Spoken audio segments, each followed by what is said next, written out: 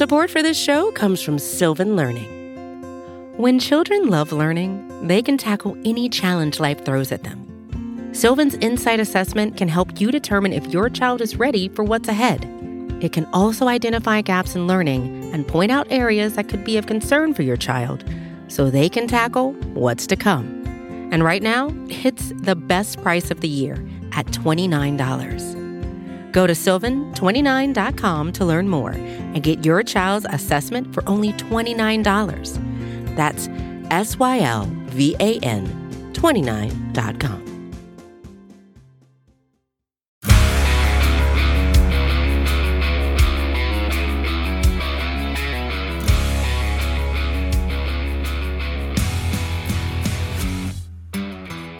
Welcome to the Daily Hammer, your daily news source when it comes to the Atlanta Braves as part of the Talking Chop Podcast Network. My name is Sean Coleman. You can find me at StatsSAC on Twitter. And even though the MLB lockout is going on, we've got plenty of news to talk about. And as I love to do when there's plenty of news to talk about, I love to have other folks come on and join me. And it's the first time I've talked with this gentleman since the Braves won the World Series, but I know that he is still as ecstatic as it can be. More than 10 weeks since they won it. His name is Eric Cole.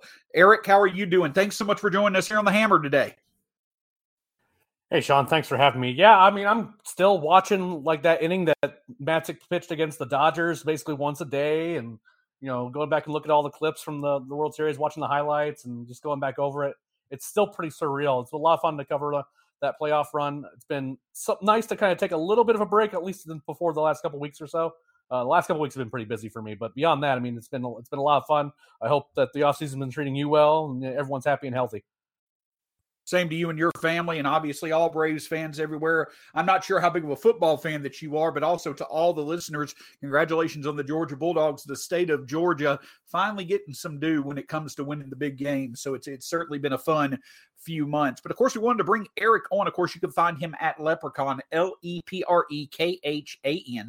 on Twitter. Obviously been covering the Braves and doing a great job of doing it, him and the great team over at Talking Chop. But want to get Eric involved and get his thoughts on several things that are going on. And so we've got, the international prospect signing period, Eric. It's not something that lasts a while, but delayed about 6 months from July of 2021 to now. And I know you probably are a bit more excited than most because it's actually a period you can cover again to the full extent with the Braves sanctions now being taken care of and them having their full capacity. And of course, they did get a few notable names from a few of these international prospects lists, but Diego Benitez, a middle infielder shortstop, seems to be the prize of this signing class, international signing class, $2.5 million signing bonus out of Venezuela.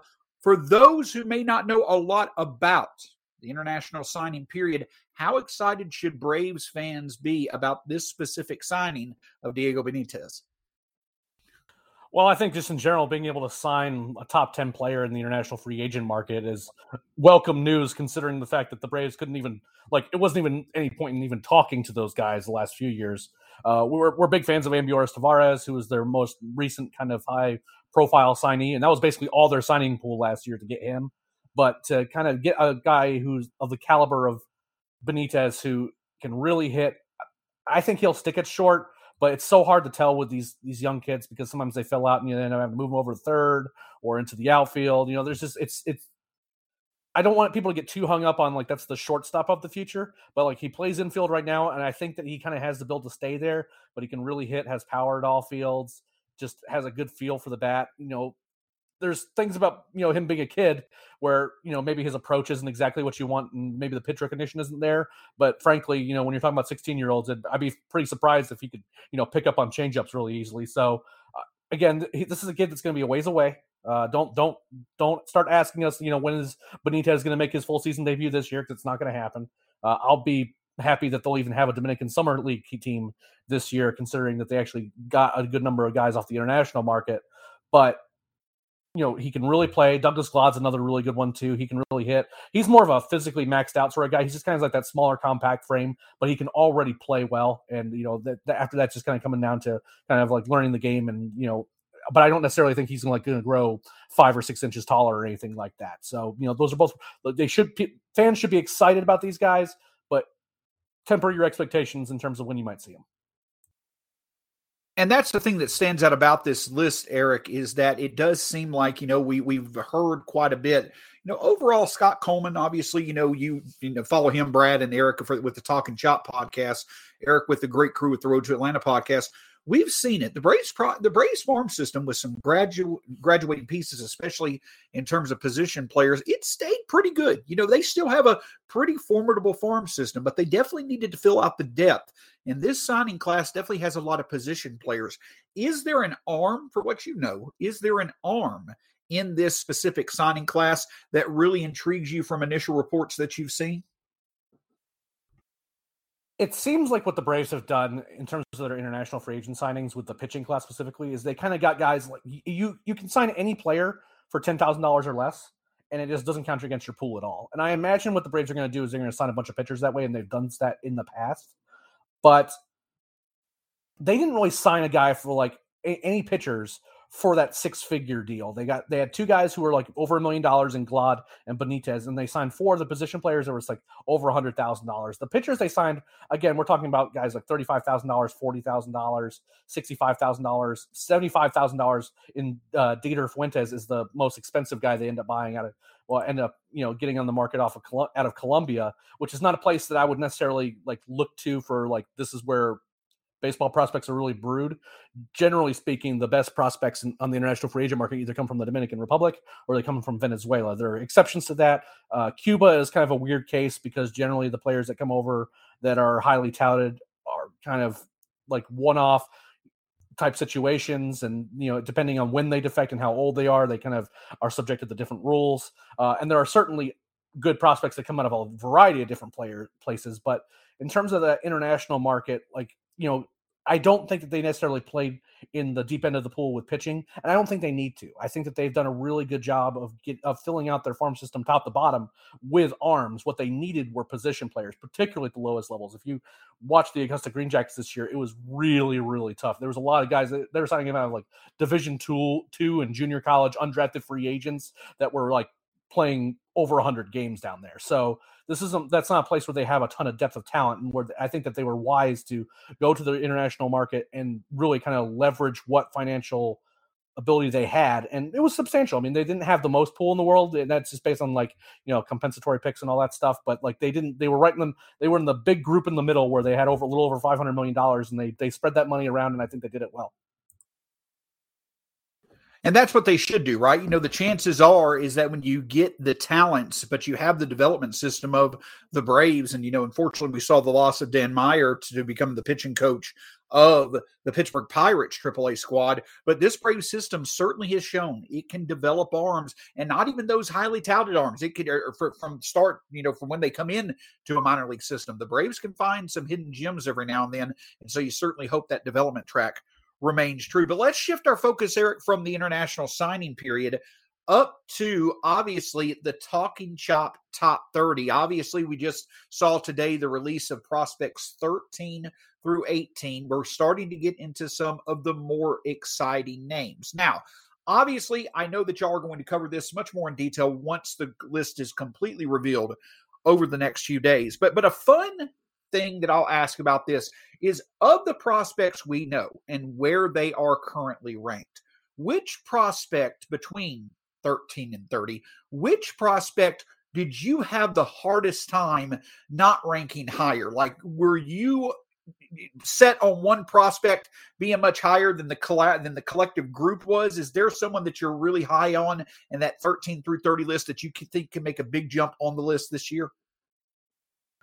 So this is a tough question to answer because, and largely because especially if we're looking at the back half of the list in general, I think that there's a lot of variability in terms of what you can value. You can value upside. You can value certainty of like a floor, but maybe not like a super exciting player. You can look at, how quickly they might move, age, things like that, right? And none of those things are particularly easy to predict. Both where we're going to place them and also how much they're going to matter. So I had a lot of trouble in general ranking players overall this particular go around because I feel pretty confident once I'm kind of in that top half. But once you get to the bottom half, I'm having to make a lot of guesses. Is like, for example, Spencer Schwellenbach is a guy who I think is an extremely talented player, extremely. And I think that the Braves are making for a college player, if you were just to look at like what demographic he represents out of a draft, and that is a second round arm out of college, like that is generally an uninspiring. Well, they just want an arm. They think they can move fast. There's nothing safe about the Spencer Schwellenbach pick, though. He played mostly shortstop at Nebraska, only came out of the bullpen for Nebraska, and the Braves are going to try to convert him full-time into a starter. Now, this is a guy who can throw upper 90s with his fastball, sliders improving. The changeup seems like it's something that he's really kind of focused on being dialed in. Now, the question here is that he was a known potential injury problem. He had a not Tommy John, but kind of one of the procedures that you have before you have full-on Tommy John that kind of reinforce the ligament.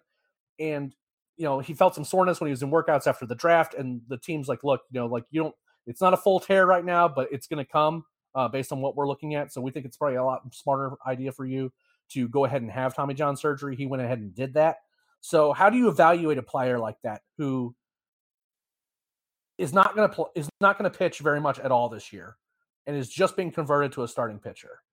That's kind of explains why we have him ranked a little lower. And it's just that there's so much risk associated with him that we just don't really know what to make of him. Now, the upside here is that let's assume that like Tommy John rehab just doesn't go very well. He can still fall back and he'd be a perfectly reasonable bat, right? Like you would not be unhappy to have him playing infield somewhere in your minor league farm system. You just wouldn't. He was a very good player offensively as well. So there was a lot of variance in where to put him. The Braves really like him. We've heard some really good things.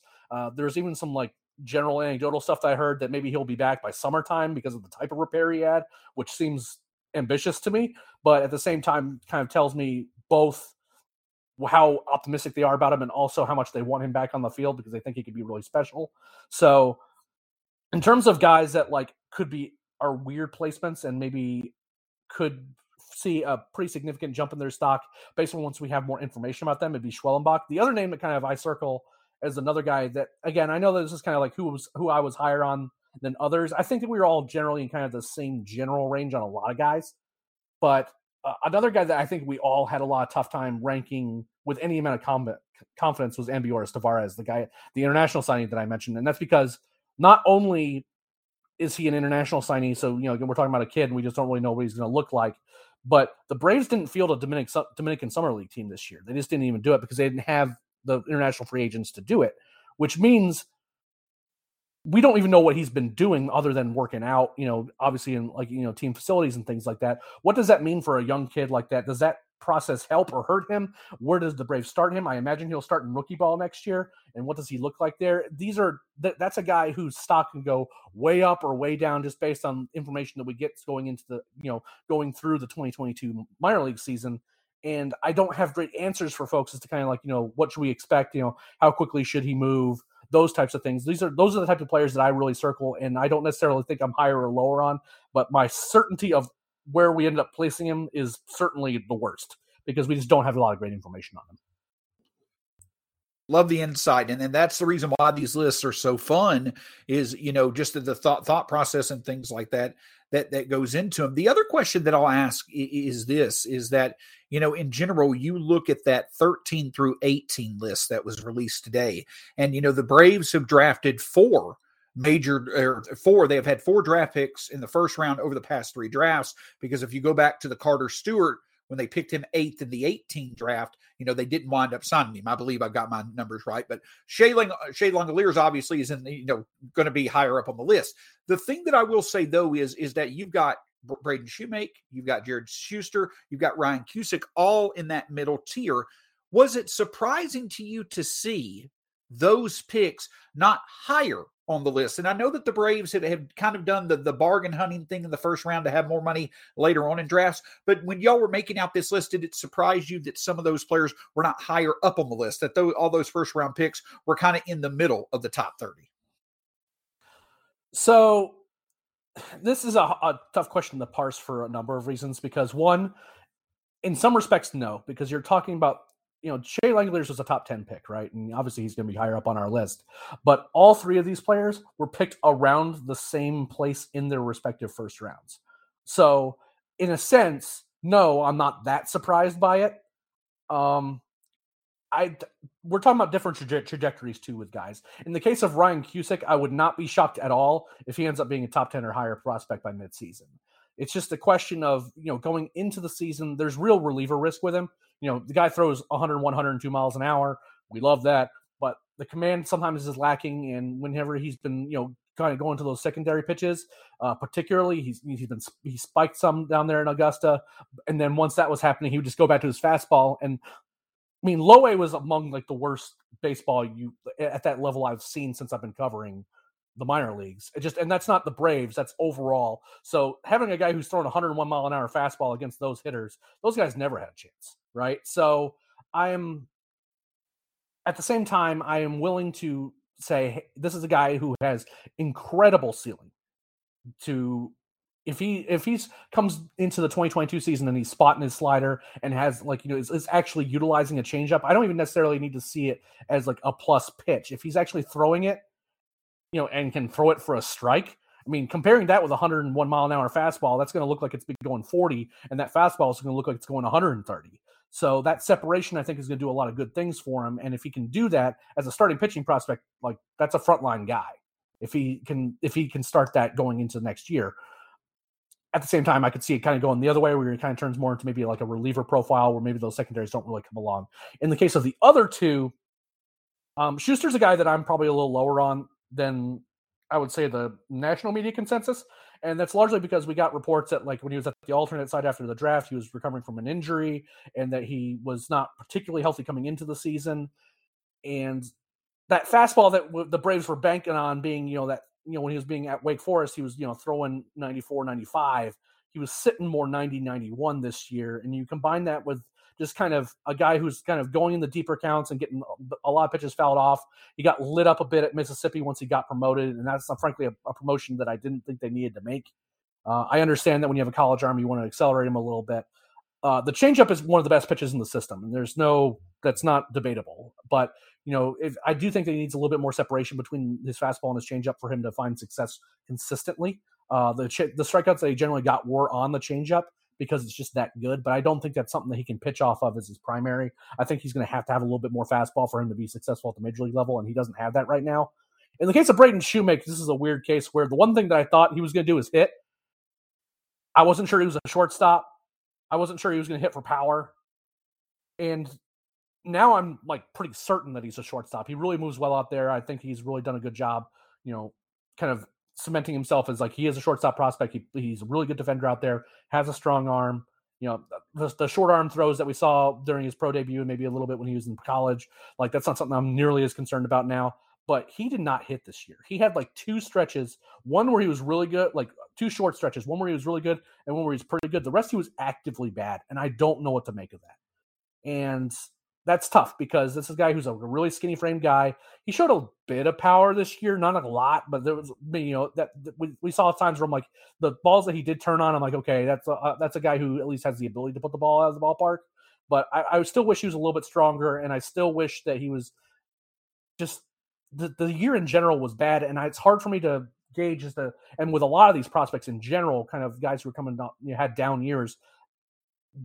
The COVID layoff was real for a lot of these guys, and the alternate site is just not a replacement for playing a steady slate of real games against opponents whose mission and whose careers are depending on trying to get you out, and you have to or trying to get hits off of you. It's just different. It's not the scrimmages that they're doing there at the alternate site are just not the same thing, and plus you have a lot of younger guys who are not even at the alternate site.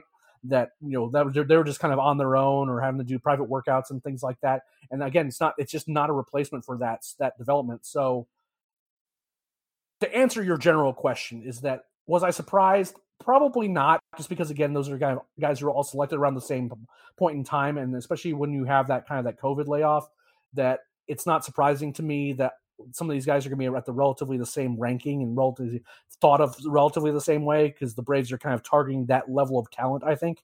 but how they got to those rankings is definitely a bit different. And I could see them a lot more separation between the three once we kind of get into the midseason. Support for this show comes from Sylvan Learning. As a parent, you want your child to have every opportunity, but giving them the tools they need to tackle every challenge, that takes a team. Now more than ever, educational support tailored exactly to what your child needs can make all the difference. That's why parents have trusted Sylvan Learning for 45 years as the ultimate teammate in their child's educational journey, instilling in them a love for learning and a passion for reaching the next level. And Sylvan's Insight Assessment can identify gaps in learning and areas that could be of concern for your child. It's a 360-degree view into your child's learning that you can't find anywhere else, and helps ensure that your child didn't miss something in school that might put them at a disadvantage in the future. And right now, it's the best price of the year at $29. Go to sylvan29.com to learn more and get your child's assessment for only $29. That's SYLVAN 29.com. Get ready for the greatest roast of all time, the Roast of Tom Brady, a Netflix live event happening May 5th. Hosted by Kevin Hart, the 7-time world champion gets his cleats held to the fire by famous friends and frenemies on an unforgettable night where everything is fair game. Tune in on May 5th at 5 p.m. Pacific time for the Roast of Tom Brady, live only on Netflix. And this is a lot of fun. So make sure that if you've been reading along, again, the top 30 list, in my opinion, and I've read it for years, even before I came on, with Talking Chop, from Eric's great work that he and his team have been doing for several years. Make sure to check out the latest every day this week when it comes to the Talking Chop top 30. And then obviously we'll have the reaction on the Talking Chop podcast network and through other varieties at talkingchop.com. And staying on the prospects for a second, Eric, we also started getting, an idea of what the national media thinks, national outlets, I guess you could say, those that cover the entire majors, of where they think Braves prospects currently are. And there was some pretty interesting movement from previous rankings, even a year to 2 years ago. Baseball America came out earlier today and they released their top 100 list, and it starts to get a bit eye-opening. You see number 46, Michael Harris, number 54, Shea Langeliers, number 84,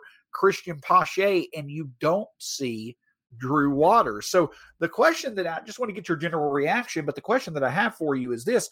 We've seen Christian Pache as high as number 13 on some of these lists over the past 2 years. Is this prospect fatigue, and that we've just known about him and Waters for a while, or is there any bit of concern that this bit of a fall off, from where he was just as little as 18 to 24 months ago when it comes to Pache and Waters versus Harris and Langeliers?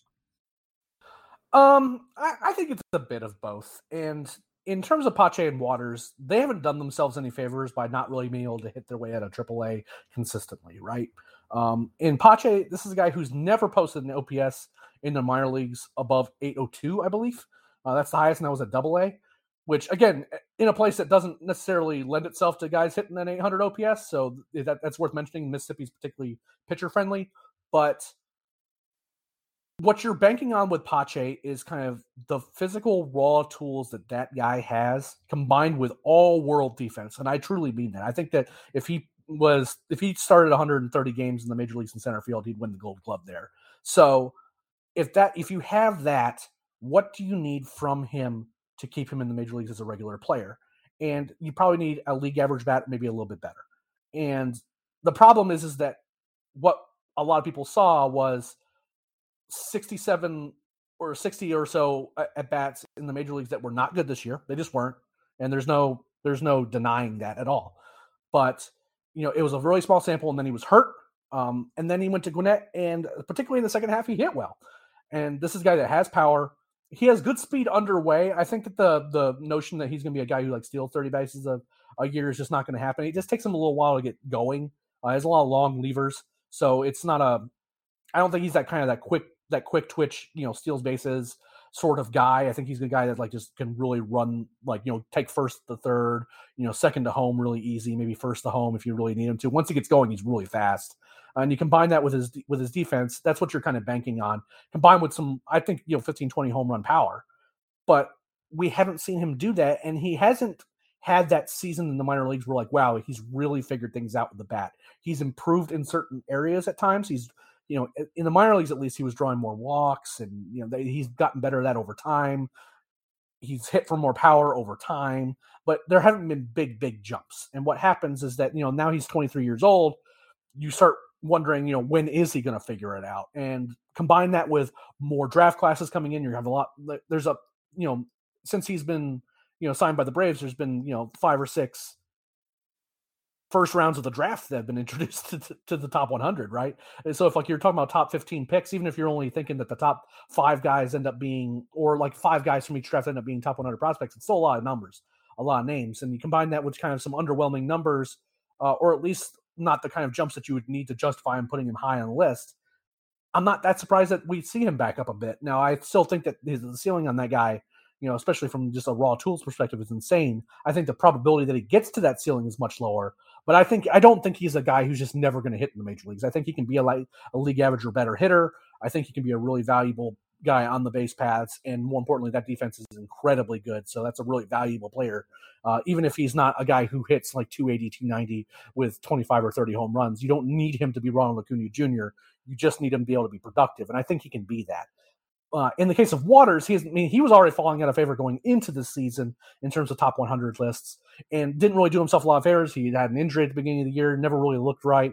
This seemed like it's almost like he knew what pitch was coming, but he was making the incorrect decision as to what kind of pitches to turn on, and that resulted in a lot of pulled ground, hardly hit ground balls that didn't really do him much good. And it just seemed like he was seemed a little bit lost as to kind of what his approach should be, and not necessarily at a loss for kind of like what was happening in at bats. So once that happens, then the strikeouts climb up, and he starts having stretches where he just doesn't look very good at the plate. Other times, the power numbers for him, I'm surprised aren't better, because when he gets a hold of them, he really gets a hold of them. So he has a lot of things to work on. So the short answer to your question is there some prospect fatigue? Sure. That happens with every guy. Just, if a guy doesn't make the jump from AA to the All-Star game in the major league level, then guys wonder what's wrong with him. But at the same time, I think there's been a little bit of that, but there's also been on their end, some guy, just not getting the job done the way they need to. I mean, Christian Pache, it's not like the Braves didn't need an outfielder this year.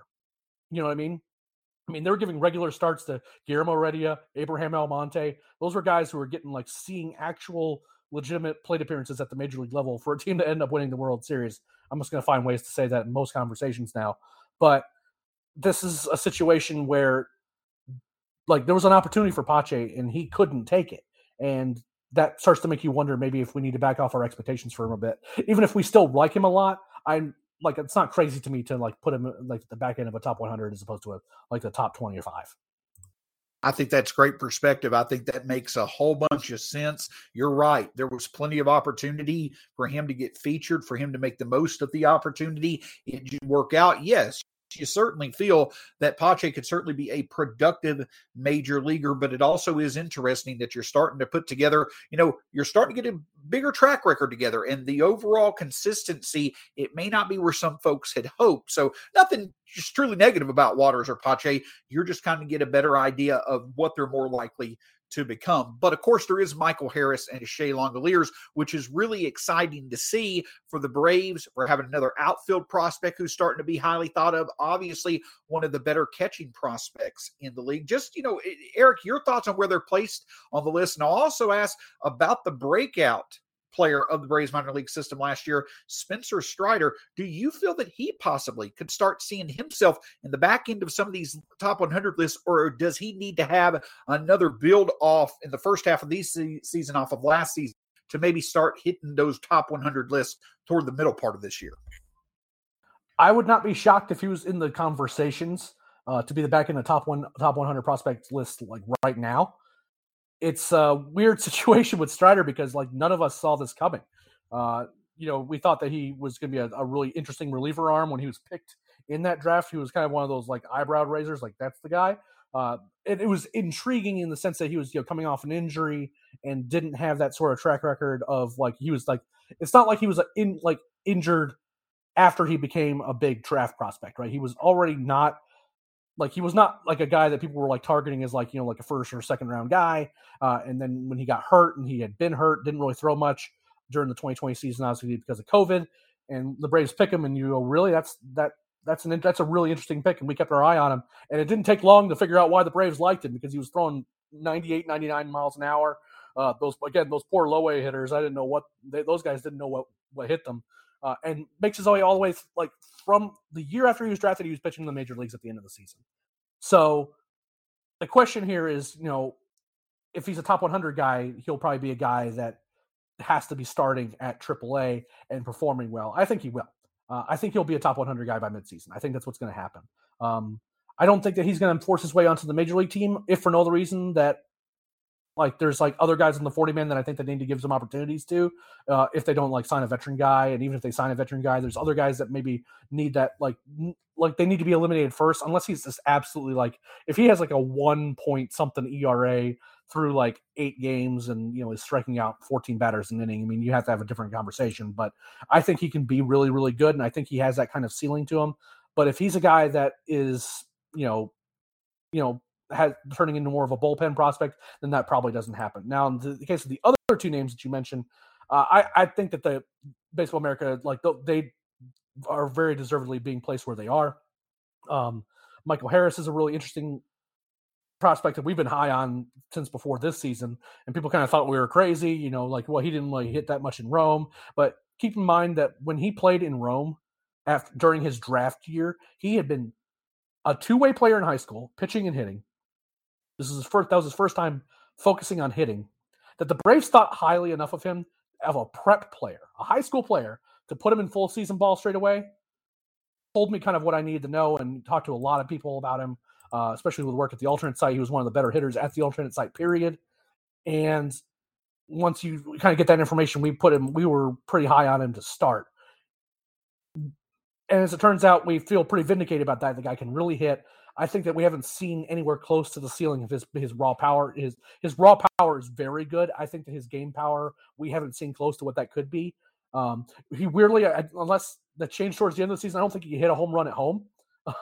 So he's a guy, and at batting practice, he puts on a show. He puts balls in the upper deck. He can really hit, and he's not reached his physical peak yet. So he's really a kind of an exciting guy. I think he could also stick in center field. I think he might fit better in right, but he's a guy that I think could play all 3 outfield positions. And in Shea Langler's case, I think that there's reason to be a little bit skeptical of his hit tool, which is why I might be switching the order a little bit on some in terms of like where to place him. But the power's real. I don't think he's going to be like hitting 40 home runs at the major league level or anything like that, but I think that that's where he's going to drive a lot of his offensive value, and the defense is real.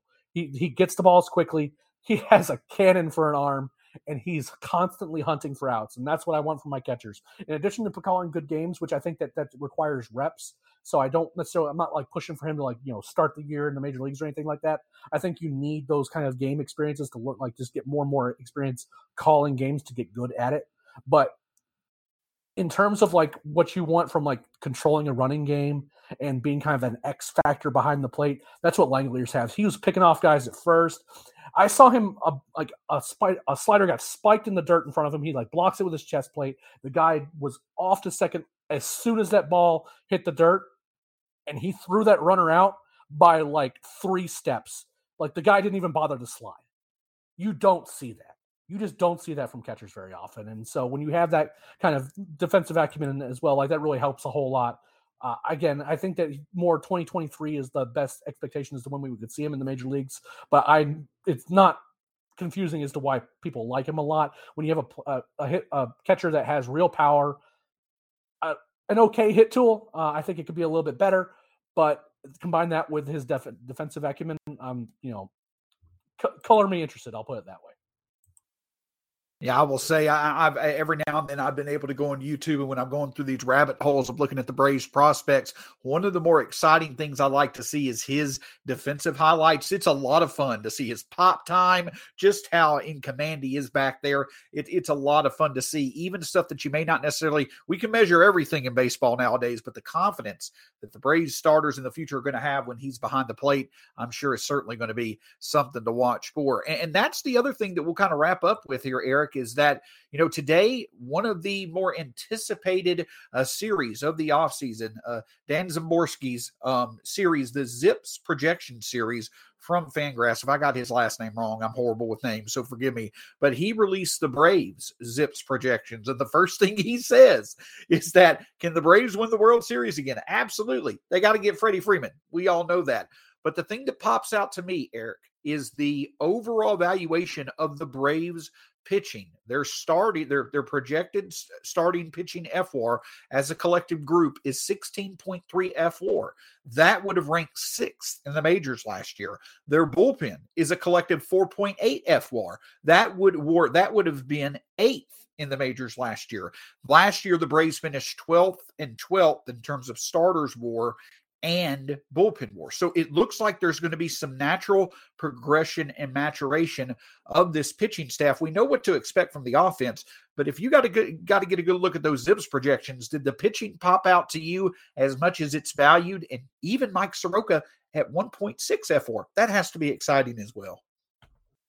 Well, I mean, the idea that Soroka would be back and producing at that level is exciting to me on a number of levels, mostly because I'm a shameless Mike Soroka homer, and I will not deviate from that whatsoever. It was a little bit surprising that they had the pitchers that high. I mean, when you have Charlie Morton, I mean, he's a guy who broke his leg and is kind of reaching towards the end of his career. Counting on him to put up a 4 WAR season as a pitcher, as a starter, is a big ask of any guy. But, especially, it was a long season last year. He put up a lot of innings. Max Fried getting some love isn't that surprising because, he has kind of a lot of those, some of those peripherals that kind of project well over the course of a long season in terms of overall WAR production.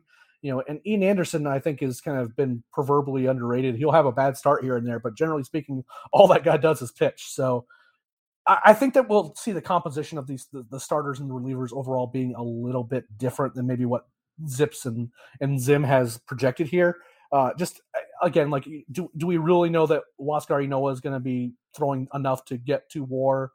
Is he going to be a guy that can replicate his success from the first half of the season?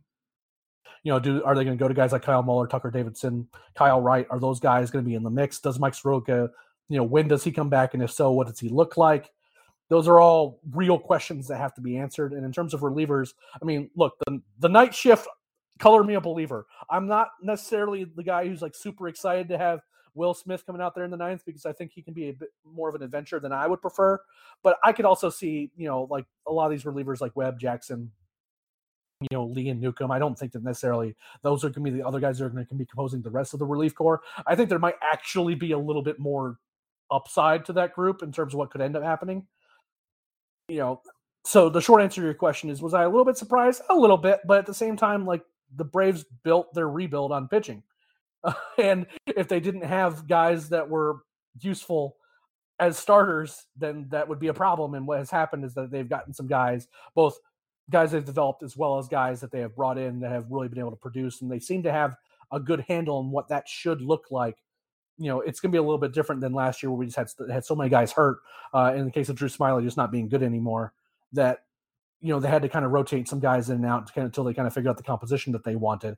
So again, like, you have to be happy with the pitching side of things. There's a lot of questions with the offensive side of the ball that we just don't have great answers to. Freddie Freeman's obviously the elephant in the room here, but also just kind of the composition of the outfield and what that's going to look like. We just don't have answers to those questions yet, and those questions won't be answered until the CBA is negotiated. Because I think there's zero chance that like left field is going to be like Ozuna and or Waters next year. I just think there's no chance of that happening. So if that's the case, then who is there and how do they produce? Is that a Jorge Soler out there? And is Ozuna getting most of the DH at bats? Is Ozuna going to be a guy that maybe the Braves target for moving in the wake of kind of the domestic violence accusations against him and the investigation that led to him just not being retroactively suspended for 20 games or whatever it was? Those are kind of questions that we just don't have great answers to. And I know that Szymborski, and I know Dan, and I've talked to him a decent bit, and he'll be the first to say, like, this is based on only the information that we have. This isn't like an opinion piece. This is just what the numbers tell us that can be generally true. It's not projecting that the Braves are going to be playing, some random schmo at first base. It's not projecting necessarily that this is what is going to happen. It's just based on the information and what the roster looks like right now, that this is kind of the best look at it right now. And if considering the fact that they have this many unanswered questions and they're still projected this highly, bodes pretty well for 2022.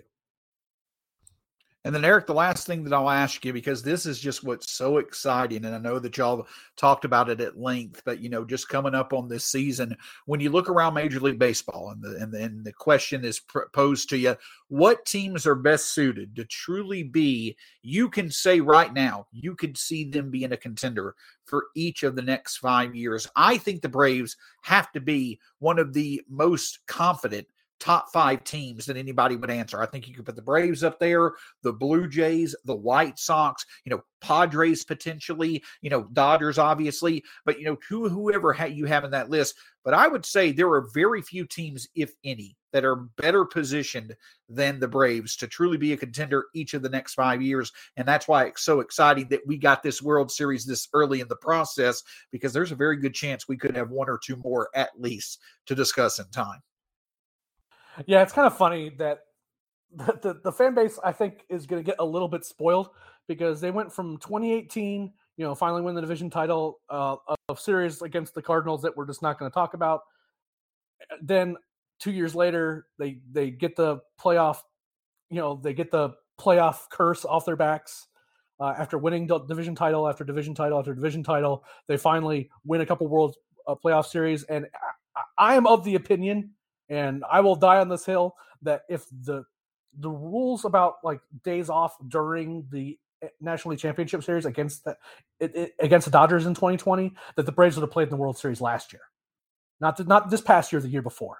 Because I think that the one thing that got the Braves is that they had that lead on them, and then they were just gassed and they were just tired, and they couldn't finish them off. The guys at the plate just looked worn out. And they had relievers that were worn out too. They had to kind of go to AJ Minter had a 3-inning appearance to start a game in that series, for example. And I think that they had some rest, they would have been able to finish off the Dodgers last year. And then they obviously win the World Series title this year. So, I think they could get a little bit spoiled. I think that expecting a World Series title or a World Series appearance when you have a league that includes the Dodgers as well as teams that like to spend a lot of money, like the Phillies, and the Mets are obviously making their moves. The division itself could be a dogfight this year, let alone, making a run through the playoffs. So I'm cautiously optimistic, I guess is the best way I put it. And they've certainly positioned themselves well with the contracts that they've signed, like Acuna and Albies being on really team-friendly deals. The big question here is, there's going to be a pretty big hole at the number 3 spot in their order with Freddie Freeman leaves. And if that's the case, how do they fill it? What does that look like? So I think that they're in a really good spot, but a hitter of Freddie's caliber probably needs to be on this roster. I think it should just be Freddie, but at the same time, that question needs to be answered. Otherwise, it could be a little bit tougher than people are expecting. Agree completely. And I was asking that question assuming that we'd sign Freddie Freeman. Obviously, we'll wait to see how that comes once the MLB lockout is done. But Eric, how much fun is it to be able to sit here and talk for 30 or so minutes? We didn't even mention the MLB lockout. It's nice to have baseball news back a bit with all this news now out there and going on. What can people expect from you? Always glad to see the few times each week you're kind enough to do a Q&A on Twitter. It's always fun to get your perspectives on that. But also just what do you have coming up? Because I know obviously with a lot of this prospect news out there, you and the guys who cover the minor leagues are going to be busy over at Talking Chop. Well, the list rolling out over the next couple of days, the last 2 installments are on Thursday or Friday this week, are kind of the big mission right now. We've got those submitted and in the hands of the powers that be for editing and formatting and all that stuff. So once that rolls out, we have a couple other series going around Talking Chop that I'm helping out with. I helped out on the Hall of Fame, the guys who played for the Braves that are on the Hall of Fame ballot, and talking about them, I wrote about Billy Wagner there. And then the guys who they could be targeting in free agency is the big series that we're also kind of using to kind of fill the void while we're waiting for actual baseball things to happen. And I've pitched in on that. I'm going to continue to pitch in on that as that continues to roll out. I'm going to keep doing Q&As on Twitter. We're going to be doing the podcast over at the Road to Atlanta to kind of run down our thoughts on the top 30 list once it's all rolled out on Monday. Make sure you subscribe to this very podcast. Not only you get to the kind words of Sean here, but you also get the great Brad Rowland hosting the flagship show. I help on that show as well as the Road to Atlanta podcast. That way, if you are subscribed to this feed, you won't miss any of us. We're constantly putting content in this feed in one form or the other. So that's kind of what I'm focused on now. Once we kind of get kind of this blast of content of the kind of the free agency stuff, and I can have some time on the preparation for the minor league season is generally where once we kind of get into late winter, early spring is where I start going, and a little bit of preview content once we start getting rosters and all that stuff. But first and foremost, we got to actually be able to play baseball again, and hopefully that happens sooner rather than later. Agreed completely. His name is Eric Cole. Eric, thank you so much as always. It's a pleasure anytime that we get to cross paths, and if you'll stick with me for just a moment after we're done. But thank you for taking the time tonight. It was great to hear your perspective again about things, actually talking about the present and future when it comes to the Braves and baseball. Nice to be able to have these conversations again. Absolutely, Sean. Thanks for having me. You're doing a great job on the podcast, man. Keep it up. Thank you very much. His name's Eric Cole. Again, you can find him at Leprechaun, at LEPREKHAN, myself at Stats SEC. All of Eric's great work and the rest of the Talking Chop podcast, or the rest of the TalkingChop.com staff's great work at TalkingChop.com. As Eric mentioned, the Talking Chop Podcast Network, obviously the Road to Atlanta podcast as well. Stick around for all the great content and the reaction to it when it comes to the Talking Chop top 30 podcasts, as well as Hall of Fame reactions and things like that in the near future. For Eric Cole, my name's Sean Coleman. We'll talk to you again soon here on the Daily Hammer.